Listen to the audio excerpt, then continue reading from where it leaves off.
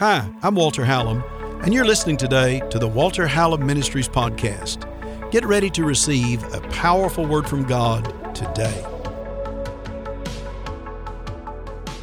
Matthew chapter 21 and in John chapter 12, for instance, in Luke chapter 21, Luke 19, there are different places where you see this talked about. The book of Mark talks about it. And it's amazing that Jesus lived over 33 years as a man on earth. God in flesh was over 33 years. It's interesting to kind of follow with me on this thought for a moment, because Palm Sunday initiated Jesus' declaration that his kingdom and his Father's kingdom had begun to take over and to manifest again on the earth. It's very important to hear that. The scripture says, when you read Matthew, Mark, Luke, and John, there are 89 chapters in those four Gospels that tell the life of Jesus. They tell his 33-year ministry, or his 33-year life, and his three and a half year ministry that it's here. There's 89 chapters in those four Gospels. Matthew, Mark, Luke, and John, the first four books of the New Testament. It's interesting to me that out of those 89 chapters, only 4 chapters talk about the first 30 years of his life. That's all, just 4.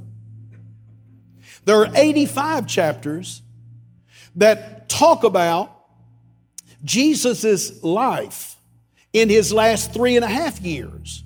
85 chapters out of 89. Now, out of those 85 that talk about Jesus' last 3.5 years of ministry, 29 of those chapters talk about the last week of his life. That means almost a third of the New Testament is all wrapped up explaining 1 week. That week began on what we call Palm Sunday today. A third of the 4 Gospels, almost a third, are defined in there. It's probably one of the least spoken about things today and taught. But a third of those 4 Gospels almost deal with the week that began historically today. I believe it's necessary for us to understand the power of that. In the book of John, for instance, in chapter 12, there are 21 chapters in the book of John. And from the chapter 12 on, it talks about his last week. That's something that ought to be very important, that we ought to understand. In the book of Matthew, 2/5 of the entire Gospel of Matthew deal with 1 week. 3/5 of the book of Mark deal with 1 week. Almost half of the book of Luke deals with 1 week. And then the book of John. Oh my goodness. It's so necessary for us to see that God is trying to get something to us, a message to us that happened, that was initiated beginning in the last week of his life. In Matthew chapter 21, and I believe I'll just read it to you this morning. You'll let me get these little glasses on right here. In Matthew chapter 21, there's some powerful things that are taking place. One time someone said to me, when I was in divinity school and when I was training to study, they said, "Don't read the Bible, Pastor. If you read the Bible, people won't get anything." I thought, if you fail to read the Bible, I promise you they won't get anything out of it. But listen to what Jesus did right here in Matthew chapter 21. I'm going to begin in verse 1 and just read for a minute. Read along with me. I'm reading out of a King James version of the Bible. "And when they dwelt nigh unto Jerusalem," they came nigh to Jerusalem. This is Jesus and his disciples coming into Passover week. "They were come to Bethphage unto the Mount of Olives. Then Jesus sent 2 of his disciples. And he said, Go into the village over against you, and straightway you will find an ass tied, a donkey, and a little colt with her. Loose them and bring them unto me." I would just love to preach that, about God knows how to loose that wild animal that's tried to disobey everything that God has for your life. But let's move on with this thought today. He said, "If any man say anything to you, you shall say, the Lord has need of them, and straightway he will send them. All this was done that it would be filled, which was spoken by the prophet, saying, tell you the daughter of Zion, behold, your king.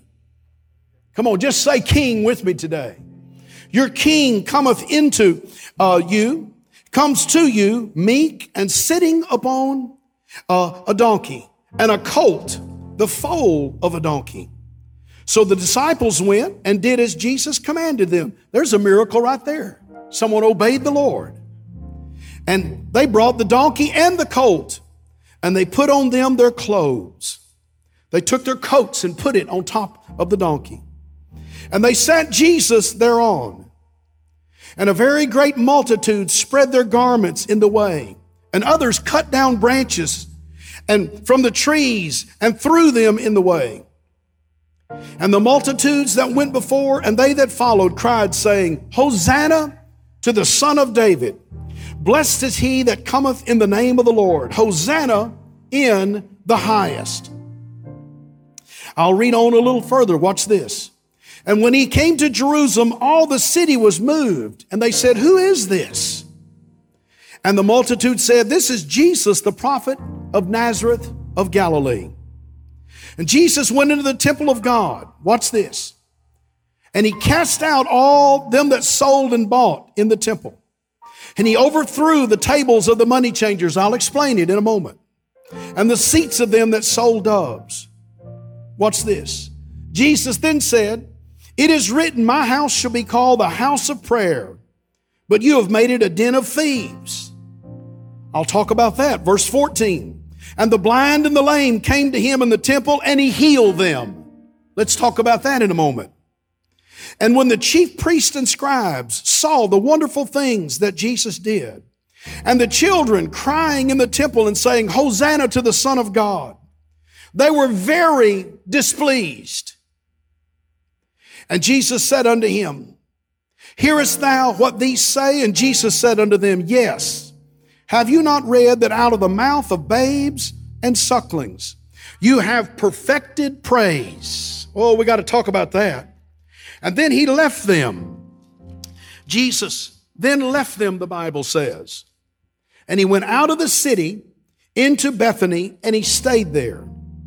And in the morning, as he returned into the city, he was hungry, and he saw a fig tree in the way, and he came to it.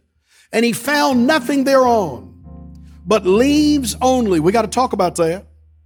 And said unto it, he talked to a tree. He said, let no fruit grow on you henceforth forever. And presently the fig tree withered away. We have to talk about that. And when the disciples saw it, they marveled, saying, how soon the fig tree withered away. Immediately it had withered away. And Jesus answered and said, I say unto you, if you have faith and doubt not, you shall not only do this which is done to the fig tree, but also if you say to the mountain, be thou removed and cast into the sea, it shall be done. And all things, that includes coronavirus, all things whatsoever you shall ask in prayer, believing, you shall receive. I believe we ought to talk about this for just a moment. Jesus came in riding on a colt. Zechariah 9:9 says he was fulfilling a prophecy that the Messiah would come in one day. And one of the ways they would recognize that the world's Savior had shown up is he would come in riding on a colt. And he would have hope with him. He would have salvation. He would have peace with him. There would be a humility about why he was doing what he was doing. And he would have the plan of salvation, Zechariah 9:9. And Jesus, the Bible says, and we just read it in Matthew 21, fulfill that prophecy. It's interesting to note that the custom of that era, if a king was to visit another kingdom, they would come in if they were there just to visit for peace or for a relationship, they literally would get on a donkey or a colt of some kind, and they would come in on a donkey. And they would ride in symbolizing we're here for peace. We're not here for war. But if they were there trying to demonstrate their military and their position outranking that other city or that other king, they would get on their war stallion But Jesus, being the King of Kings and declaring that your King is coming, the Bible says, He did not come in to make war. He came in for peace, to reconcile man back to God. If we read this story in the book of John chapter 12, it says the Greeks were there, not just the Jews, but the Greeks. And they said, we want to see Jesus. And so the Bible says they went to Philip, one of the disciples, who has a Greek name. That's not a Jewish name, that's a Greek name, Philip. They go to Philip, and Philip goes to Andrew. And then Philip and Andrew both go to Jesus. That's in John chapter 12, verbatim. That's how it happened. And the scripture says, they said, we have some that are not Jews here that want to know about you. And then Jesus began to preach about His kingdom and how He was going to do what was necessary. He began to reveal the fact that He is the King and that He has a kingdom that's not a political kingdom. It is an eternal kingdom that has no end, and the government of the world is on His shoulders, Isaiah said. And He begins to ride in that day. I like to say He untied a donkey, and then He attached him to the gates of heaven, and He just pulled open the gate to the kingdom of heaven with a little donkey and began to announce, here comes the King of Kings and the Lord of Lords. They were coming in, the Bible says, to a 7-day celebration, 6 days of feasting. It's a 1,000-plus-year-old celebration. Can you imagine anything that's been going on for over 1,000 years, a celebration? They were celebrating Passover, which was when God had delivered the children of Israel from the bondage of Egypt with the blood that had been placed on the doorpost. And now they are commanded 3 main feasts every year that they must keep for over 1,000 years. Passover was the first one. We call it the Easter season, Passover. The second was Pentecost, and the third was Tabernacles or Atonement. And those 3 were necessary. Can you imagine how things kind of morph and how they get out of hand? And oftentimes they lose their actual purpose after 1,000 years of something. Every year, it's the big feast. By this time, according to scriptures and history, the Passover celebration has become a major party in Jerusalem. All kinds of things are going on. Many, many generations have come and gone. All they know is every year we get together at this time. And it's 7 days of feasting and partying and celebrating and rejoicing because God set our ancestors 1,000 years ago free. I can only imagine how it had lost much of its real meaning, its spiritual meaning, because of the way it was being celebrated. And Jesus begins to come into the town, and He stops before He goes in to Jerusalem, and He tells 2 of His disciples, go get me a donkey and a little colt. One of them, I believe, represented Israel. That's the donkey. And the little colt, I believe, represented the Gentile. That may be you and me. I don't know if anybody listening to me is Jewish or not. But I'd like to tell you that God included both in His kingdom when He began to announce it on what we call Palm Sunday. That day in Jerusalem, from all over Israel's territories, people were there because they were to come every year and celebrate. The city was packed. It was going to be a week long of feasting and celebrating and of temple going and all type of things are taking place. And then I can imagine the high priest and the rest of them thinking, this is our big day. This is our Easter of the year. It is the time. And they are putting it on that day. And all of those people are around, and then Jesus gets on a little donkey and He begins to ride into town. And the people said, that's Jesus of Nazareth. And then in John it says they came because they wanted to know about Lazarus, who He had raised from the dead. And they wanted to see this miracle man. And instead of hanging out around the temple, crowds and multitudes begin to run out to the road where Jesus is riding in on a donkey.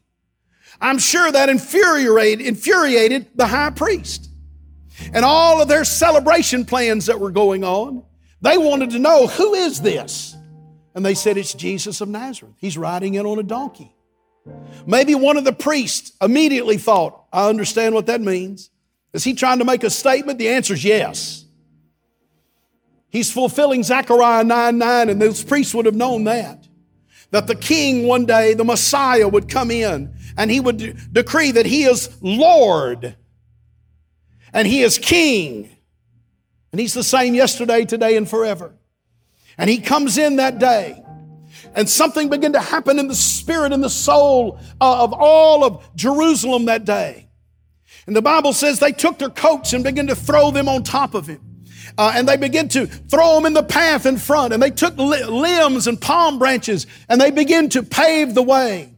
And they were saying, this coat represents my life. It represents my soul. Jesus, be over me. You be the king. This represents all of creation. These palms, you are the Lord of you're the King of kings. And they begin to make these statements. And then they begin to say things like this, Hosanna. We love that particular term because we think angels say it. But the Bible says it was people that were looking for the King of glory. Those who were wanting salvation, the justice of heaven in their life, forgiveness of sin. And they begin to get a little inkling of who Jesus could have been to them. And out of their inner man begin to come this cry, Hosanna. And Hosanna means, let it happen now. Do it now. Now manifest it. Do it now. Do it now. We're with you. Here's our coat. Excuse me if I get a little excited, but how do you take a man that's on fire on the inside and tell him shut up, huh? Jesus is King. He's Lord. It's not an option. You get that revelation and you will throw your coat in front of him, so to speak. You'll say, Jesus, you're Lord of everything that I have. You're King of my life. You're King of creation. And they begin to declare things way beyond their own depth of revelation. They just had that inkling in their spirit. And the zeal and the joy of the Lord begin to come forth. That happened on Palm Sunday, when God manifested and began to reveal that His Son is the King. And Jesus begins to come into town that day. And He's breaking 1,000 years worth of custom and just religious rhetoric that's going on now. I believe there are two kinds of churches today, and I'm not here hammering churches, I'm just talking. I believe there are religious custom churches, and I believe there are revelation churches. One of them gets a revelation of the kingdom of God, which is real, that you and I get to be a part of when Jesus is Lord. Another is like a museum. But guys, we're not just museum keepers. We are pilgrims and strangers. We are moving forward and expanding the territory of the King of Kings and the Lord of Lords, one soul at a time. It takes a revelation, that small, still voice revealing to you that Jesus is Lord. He is the Christ. He is the Son of the living God. The next time Jesus comes back, the Bible says, He will come back not on a donkey. Revelation says He will come back on a white stallion. And He will come to declare war on the kingdom of darkness. And He will establish His kingdom here on earth one day. Right now, He's on the donkey. He's the King of peace. He's the King that comes humbly saying, believe upon the Lord. The Bible says He comes in that day. And He didn't stop these people from saying He's the King. He's the Lord. Hosanna to Him. He didn't tell them, stop doing that, stop doing that. This time, more than once, He did say, hold your peace, hold your peace. This time He didn't do it. It was on what we call Palm Sunday, the last week of His life. He begins to reveal and let people begin to declare it out. And the body of Christ, the churches of the Lord Jesus, have been declaring it boldly ever since then and will not be shut up. We are living in a day right now where the kingdom of God must be manifested. The kingdom of darkness with sickness and all of those things is attacking our planet. But the King of Kings and the Lord of Lords is alive forevermore. And He's looking for someone to say, Hosanna, to say, now God, manifest yourself. Heal, deliver, save, set free your people. That's what it's all about. Our adversary means it for evil, But God can turn it to good, the Bible says. Today, people are calling upon the Lord. They are praying. They are saying yes to Jesus. Today, churches are beginning to pray and seek God in a way they have not done, many of them in decades. They're seeking God. In the spirit, they know something's not right. Our nation, our world has gone upside down, but God is the God who makes things right side up. He always has been. He always will be. He's alive forevermore. Listen to this. When Jesus comes into Jerusalem that day, in Matthew chapter 21, my time's about up, but you've got to hear this. I believe it's powerful. The first thing he did after riding in and the declaration being made that he is King of Kings and Lord of Lords, and the people are crying, God, do it right now. The Bible says he goes into the temple and he purges for the sake of purity, because their religious custom had gotten so far out of whack that the real purpose of that Passover was not even being seen. And he begins to purify. I believe today, as God begins to deal with your heart, as God deals with churches all over today that name the name of Jesus, that God will purify things in those houses that are not of Him, if we can yield to Him. He turned over the tables of the money changers. The money changers were those who would sell the sacrifices. Every year they would have to bring a sacrifice. They were supposed to bring a sacrifice that meant something to them. A lamb or a goat of some kind. It was supposed to have value to them. But many people decided, well, I'll just go to the temple and I'll just buy a goat. And they would buy and sell the goats there. And that goat didn't have any meaning to them. And they would give their money and they would exchange it and they would get what they have and they would pay the priest for that. Listen to me. God's not interested in your money. He's interested in your soul. It's about the relationship. That sacrifice was supposed to mean something. And Jesus came in that day on Palm Sunday and He turned that table over and He began to declare, no, you're robbing God of His glory. He said, you've made it a den of thieves. It wasn't about dollars. It's about relationship. He's telling them, you've cheapened the offering. It's supposed to mean something to you. You're stealing from people if you don't teach them about the reality of the kingdom of heaven and the kingdom of God. It's not religious rhetoric. It's not just thousands of years of custom. It's relationship. It's knowing Jesus personally. Every time you pray, every time you seek God, every time you give a gift, let it mean something in your heart. Talk to God about it. Don't just tip God. Don't just have an occasional conversation with the man upstairs. That's ridiculous. You're talking about the Savior of the world. How hard is it with you to get an audience with the banker? How hard is it to get an audience with the mayor? How hard is it to get an audience with the senator? Jesus made a way where you can get an audience with the creator of heaven and earth. He's alive forevermore. It ought to have the greatest honor in your life, the greatest place of endearment.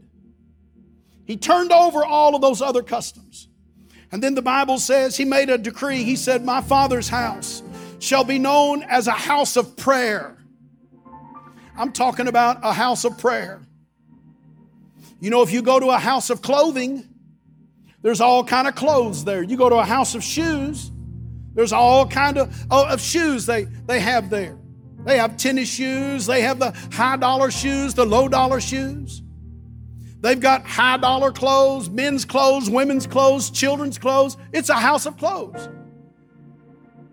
Jesus said, my Father's house is a house of prayer. There's the prayer of salvation, the prayer of repentance, the prayer of worship, the prayer of binding and loosing, the prayer of praise, the prayer of intercession. There's the prayer of the Spirit. It's a house of prayer. Where do men learn about that? It's in the house of God. It's in the Father's house. It begins with a revelation of the King. His name is Jesus. It is real. Eternity is real. There's a heaven to gain and a hell to shun. Men must repent of their sin, turn from unrighteousness, and ask God to save them and to reconcile them back to God through repentance and then picking up your cross. That means the fact that I have died. Here's the sign spiritually that I have died to myself and I have now come alive. That cross is empty today. Jesus bore that for you and me, but we carry that cross every day in our life. The scripture says, after he had purified, and then he taught the message of prayer. Then all that were sick and lame in the temple, he healed them all, the Bible says. I like to call that his power. He said, this is what the King can do in your life. I can purify your life. I can give you communication and relationship with God. And I have the power to meet your need. That's what Jesus did on Palm Sunday. The scripture says, then the children begin to cry out and say, Hosanna, even the children.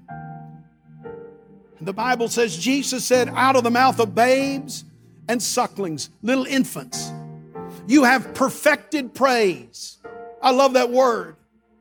You and I can't come to God all stiff and stuffy and all high-browed and all of those. When you come to the King of Kings, what do you have to offer him other than your soul?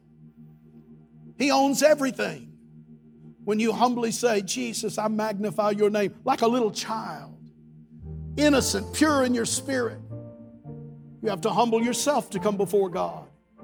You humble yourself under the mighty hand of God, and the Holy Spirit will lift you up. He'll give you a new heart. He'll give you a new soul. If he did it for me, he'll do it for you. He's the same yesterday, today, and forever. He said, out of the mouth of babes and sucklings, he has perfected praise. I wish I had time to break that down in the Greek for you, but it says it like this. He has used praise to set everything in order and set it in motion. He said it's out of that praise. He just activates. How did Jesus say pray in Matthew 6? He said, start out with our Father which art in heaven, glory and honor to your name. Hallowed be your name. He perfected prayer. He sets it in order by praising with a pure heart, with that innocent heart. They said, Hosanna. They said, God, right now we want that relationship with you. The scripture says the next thing Jesus did is he begins to show that path. He left and began to take that path, showing that we walk with God. It's not a one-time experience. And his disciples said, Jesus, you talked to a fig tree and you told it to not bear fruit anymore because all it had were leaves. Leaves represent religious custom. Leaves are maybe the identifier that we have without the fruit. He said it's full of leaves, but there's no fruit on it. He said, no man eat from you any longer. He said, I'm killing the dead religious manifestation. And I'm looking for men and women who will manifest the fruit of God, salvation, love, joy, peace, healing, praise from a pure heart. We don't have any record of Jesus ever telling a mountain to go somewhere. But Jesus said, this is how your faith will work. When you join my kingdom, if you tell the fig tree to die, that little small, ineffective thing, that which is just covering and hindering what should be there, you get that out of your life. He said that'll leave. And when that happens, you can tell the mountains that are in your life to get out of the way. The mountain of coronavirus, go in Jesus' name. That's what he said. Sickness, fear. That has to go, and God brings peace and joy. And he brings salvation and a new life. The big mountain, hell, that's in front of every man and woman. But when you get rid of just religious custom and you call upon Jesus the King to be your Lord, he said, now watch how your faith starts moving the other things out of the way. I'll give you eternal life. That's what Jesus said. I believe my time is up. And on this beautiful Palm Sunday, in these few minutes that we've had together, I'm asking you today, would you say yes to Jesus Christ? Right in your home where you are, out in the parking lots, in front of your computers today. The gospel is not hindered. The Holy Spirit is right where you are today. Have you ever given your life to Jesus Christ? Have you allowed Him to turn over religious ideology that may be steeped in something good, but it's lost its purpose in your life today? How about a relationship with Jesus Christ? Jesus activated that and revealed it the last week of His life. We're going into this Passion Week right now, but we're not going in uninformed. No, we're going in because Easter is on the way. And we know Jesus already is alive, but we're going to celebrate. And we're going to humble ourselves before Him. We're going to repent from all sin. We're going to worship His name. We're going to pray. We're going to praise. And then we're going to walk that path with Him. That path of faith. And if anything gets in our way, coronavirus, financial problems, relational friendships, family issues, we're going to pray in Jesus' name. And we're going to speak to those mountains. We're going to speak to those barrenless trees. We're going to say, you have to move in Jesus' name. You've got to get out of the way. I'm following the King. Hosanna. Jesus, manifest yourself now. Let your name be exalted. Would you pray with me right now? I believe right in the houses where people are, there are people right now just putting their hand on their heart. Maybe someone's getting on their knees. Would you just pray right now? Let me lead you in this prayer. Say this with me, please. Heavenly Father, I give my life to Jesus Christ. Jesus, be my King. Be my Lord. Save my soul. Write my name in your book of life. I will take up my cross and I will follow you. Thank you for dying for me. Thank you for your blood being applied to my life. Thank you for the resurrection. Thank you for your Spirit. Thank you for your word in my heart today. I am a Christian. By faith, I follow Jesus from this time on. In Jesus' name. This is Walter Hallam, and I want to thank you for listening today and just receiving that good word of God that you've gotten off of this podcast. You know, bringing a podcast to you, it's free to you, but it costs to take the gospel of Jesus to the world. You can be a partner. You can help support. Men and women I found are so generous when the Word of God is coming into their life. They want to help take that gospel to someone else. You can text to give today to 832-981-1601. And you can give any support, any amount, and it will be a great blessing. And it will help take the gospel of Jesus to someone else. We'll go the next day and the next day. So text to give today, 832-981-1601. And I want to thank you in advance because without you and with others who support, it would be so difficult for us to get the good news of Jesus Christ into this great generation. Do your part today. Thanks for helping. I love you. I can't wait to see you on the next podcast.